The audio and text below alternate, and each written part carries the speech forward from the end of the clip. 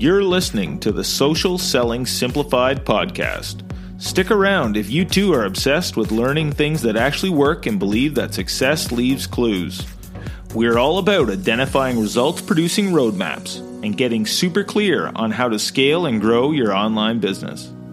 From part-timer to president, social selling expert Ashley Shaw will help you connect the dots and take the guesswork out of what works to grow a social selling empire. It's time to hear from social selling legends, listen in on truthful conversations, and learn the best tips and tricks to reduce the marketing overwhelm so you can build the social selling business of your dreams. If you're ready to go all in, no holding back, and build the business you've always wanted, you're in the right place. Here's your host, educator, social selling guru, and fitness industry OG, Ashley Shaw.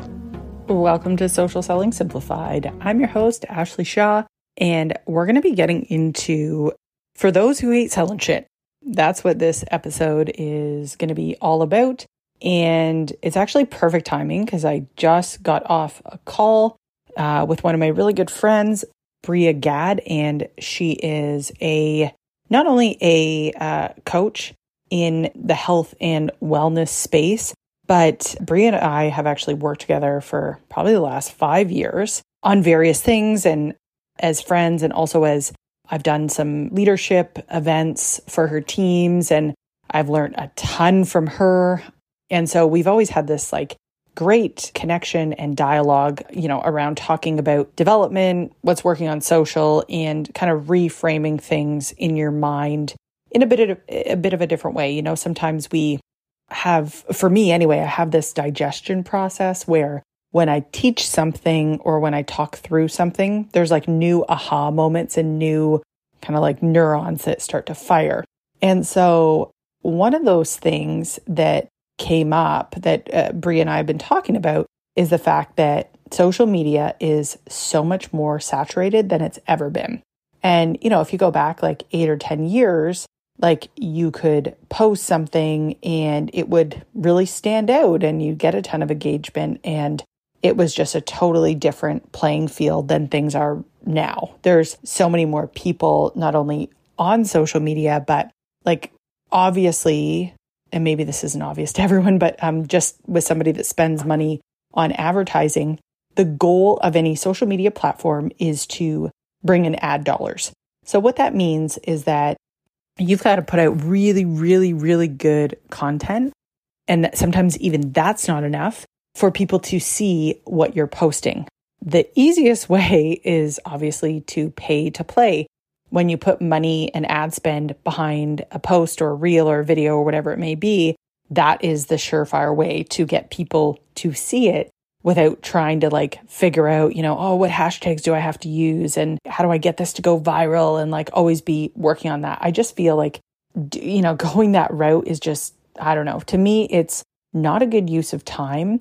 That's not really, when I know I can pay, you can even pay $5 a day to boost a post and get more people to see it. It's just not worth all those hours. Is your time worth that $5 a day to try to hack it out and figure it out? Probably not, right? With that in mind, the one thing that we got talking about is this idea that there are other things that you can do besides just talking about what you sell in your posts. And unfortunately, a lot of us get trapped in that thinking that okay, social media is to sell. And it's probably no wonder that if you're somebody that already doesn't really know how to sell, what you've seen is always icky, you're going to hate it to begin with, right? And the kind of the interesting thing is when you start to understand the customer value journey, you can start to see there are actually different variables that you can play with to get more people to eventually buy from you. So there's kind of 3 steps at the beginning of the customer value journey that we talk about.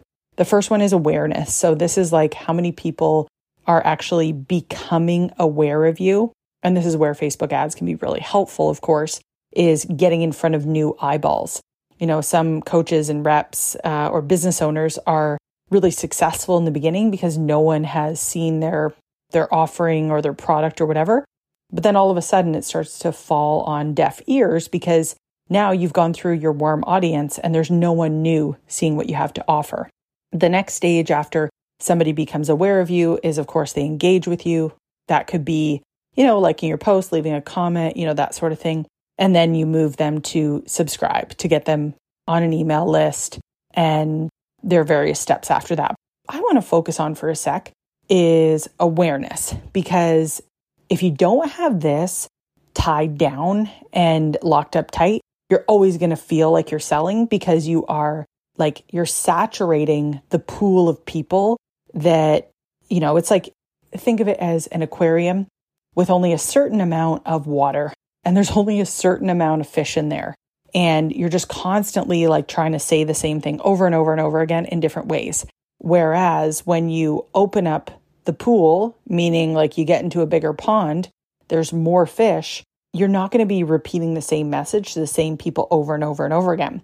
So this is where the awareness phase is super duper important. I want to talk about some of the ways that you can increase awareness around what you have to offer. This is the top of your funnel. This is where you actually get new eyeballs. Here are the different ways that you can do that. The first idea is that you can start a podcast. So a podcast, the cool thing about a podcast is that I am literally actually recording this podcast on my phone under the voice recording app. I have used many different microphones and Zoom and all these different, not that Zoom's fancy, but fancy things. And I honestly find that my team prefers when I record on my phone. The quality is really good, and I have an iPhone 13 or whatever. Maybe the mic is just really good on this one, but I find that super helpful and super easy because I can create content at no matter where I am, what I'm doing. So with a podcast, what you're doing, and you don't have to there's no rules for once a week, once a month or whatever. I do think being consistent is great though. I think it is important that once you start to build an audience, you definitely want them to be able to rely on the content that you're putting out. This is episode 137. I've been recording now for, over 2 years, I guess now, almost more than that. And it just becomes, I really like podcasting for the fact that I can, as I mentioned, do it anywhere. I can talk about different things that I'm hearing about.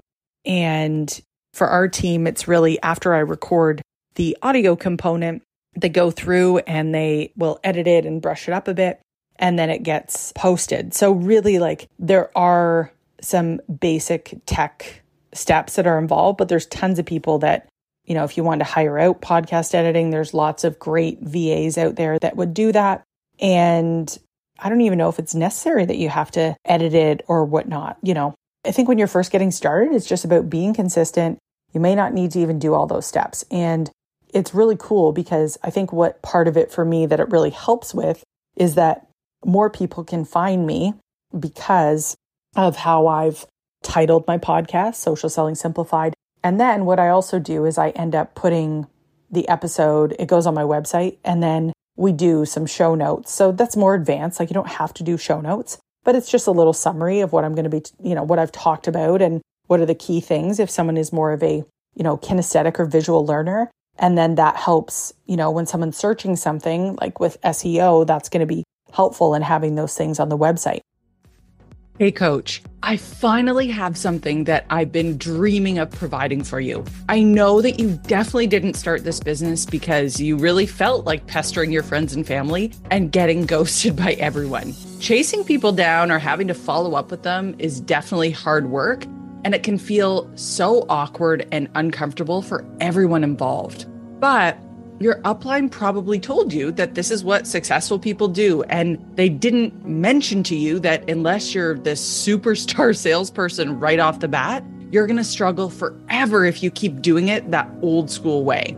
99% of coaches quit because they suddenly declare themselves this expert online and then go back and ask everyone who knew them to just start buying from them when they just started working out last week. And this problem applies to all network marketers, not just coaches. But the 1% that actually succeed have made it because they've caught on to a different system that's been proven to work. And it's just something that nobody really talks about. It's all about taking some simple steps to position yourself as an influencer first, So soon, instead of asking people to talk to you, you'll attract ideal customers who are already excited to learn from you and buy from you. They'll know exactly what you're about and how you can help them. Go to ashleyshaw.ca/FYourUpline to learn more and see exactly what I'm talking about. You don't have to hunt people down and make them talk to you in order to get your bills paid for the rest of your life. Check out my short book called F What Your Upline Said and get an entirely different approach that will feel much more organic and authentic. That's ashleyshaw.ca/FYourUpline. I'm so excited for you to start implementing these 4 simple changes in your business and see how it absolutely transforms how you feel about your business and the results that you're able to get. If we go back for a second, talk about, okay, I want to start a podcast. I'm a very beginner. I would just say, get out your phone and start recording some different episodes. Doesn't have to be fancy. And then it's quite easy to upload it to Apple Podcasts or Spotify or whatnot. And there you go. You have a podcast. Like, no big deal. And it's a great way for people to, I think, binge you and learn more about your thoughts. And I think a podcast is sort of intimate in the sense, it almost reminds me a little bit of Insta stories, because someone sort of does have to like come across you, but then they can kind of like see behind the scenes. They can listen to all your episodes. And, you know, it's just a really great way for you to build relationships. People record it once and then people can go back and listen to it, and it can be listened to over and over and over again. So it's like a big leverage activity. People can build relationships with you. They learn to trust you, and it becomes a good authority piece. And one of the things Bria said to me is like, it's just so great because it's not like you have to feel like you're selling shit all the time. And that really just resonated with me, is that you can actually lead people back to your podcast episode instead of being like, hey, go buy my shit. It's like, here is an episode I think would be really helpful for you. And that's not to say you're not layering things into your podcast. You know, there might be an outro where you pitch a freebie you have, or you pitch something that can be really helpful in driving people to where you want to drive them. But I do find that you need something else other than just posting on social media. Like, it's not enough to just post on social media and hope that that's going to solve all your revenue goals and things like that. We need to be able to provide more value for people than just that. And that can, also the other thing you can have is a lead magnet, which I think is also a, really solid way to build trust and rapport with people. It's just a bit of a different piece, because it is, if you just have a lead magnet, it's like, how are you getting it in front of people? And, the question or the answer to that would be, usually you would have like an ad or something that is built into your funnel in the beginning where people find you or whatever. So a lead magnet is super great, and you can point people to it and talk about it on social media, but you will eventually get to a point that you're going to want to get it in front of more eyeballs. That's where a great Facebook ad can, when I say Facebook ad, I mean Instagram too. It can really serve as a good jumping off point for people to get a copy of it and then getting to know you through your email series and things like that. So that's another solid way, is to have a really great lead magnet. Now, a lead magnet can be many things. It doesn't just have to be a PDF of a 14-day meal plan, let's say. It can be an audio training, which is essentially a podcast episode or whatever, right? Like, or a longer one, like you can determine how you do that. It could be a video training, it could be a Facebook group, like accountability group or something that you're running for the next 7 days or whatever. Those are a little bit more tricky if they do have a timeline, but those are all different ways that you can use a Facebook ad on the front end and drive people in and get more awareness around who you are and what you do. Now, the other more traditional way that you've probably heard before is to have a blog. Now, definitely a blog can be, it can be really good. I think if you have a website, then you have a spot to be able to put your posts and things like that. I just think that a podcast is like an auditory blog in a way, right?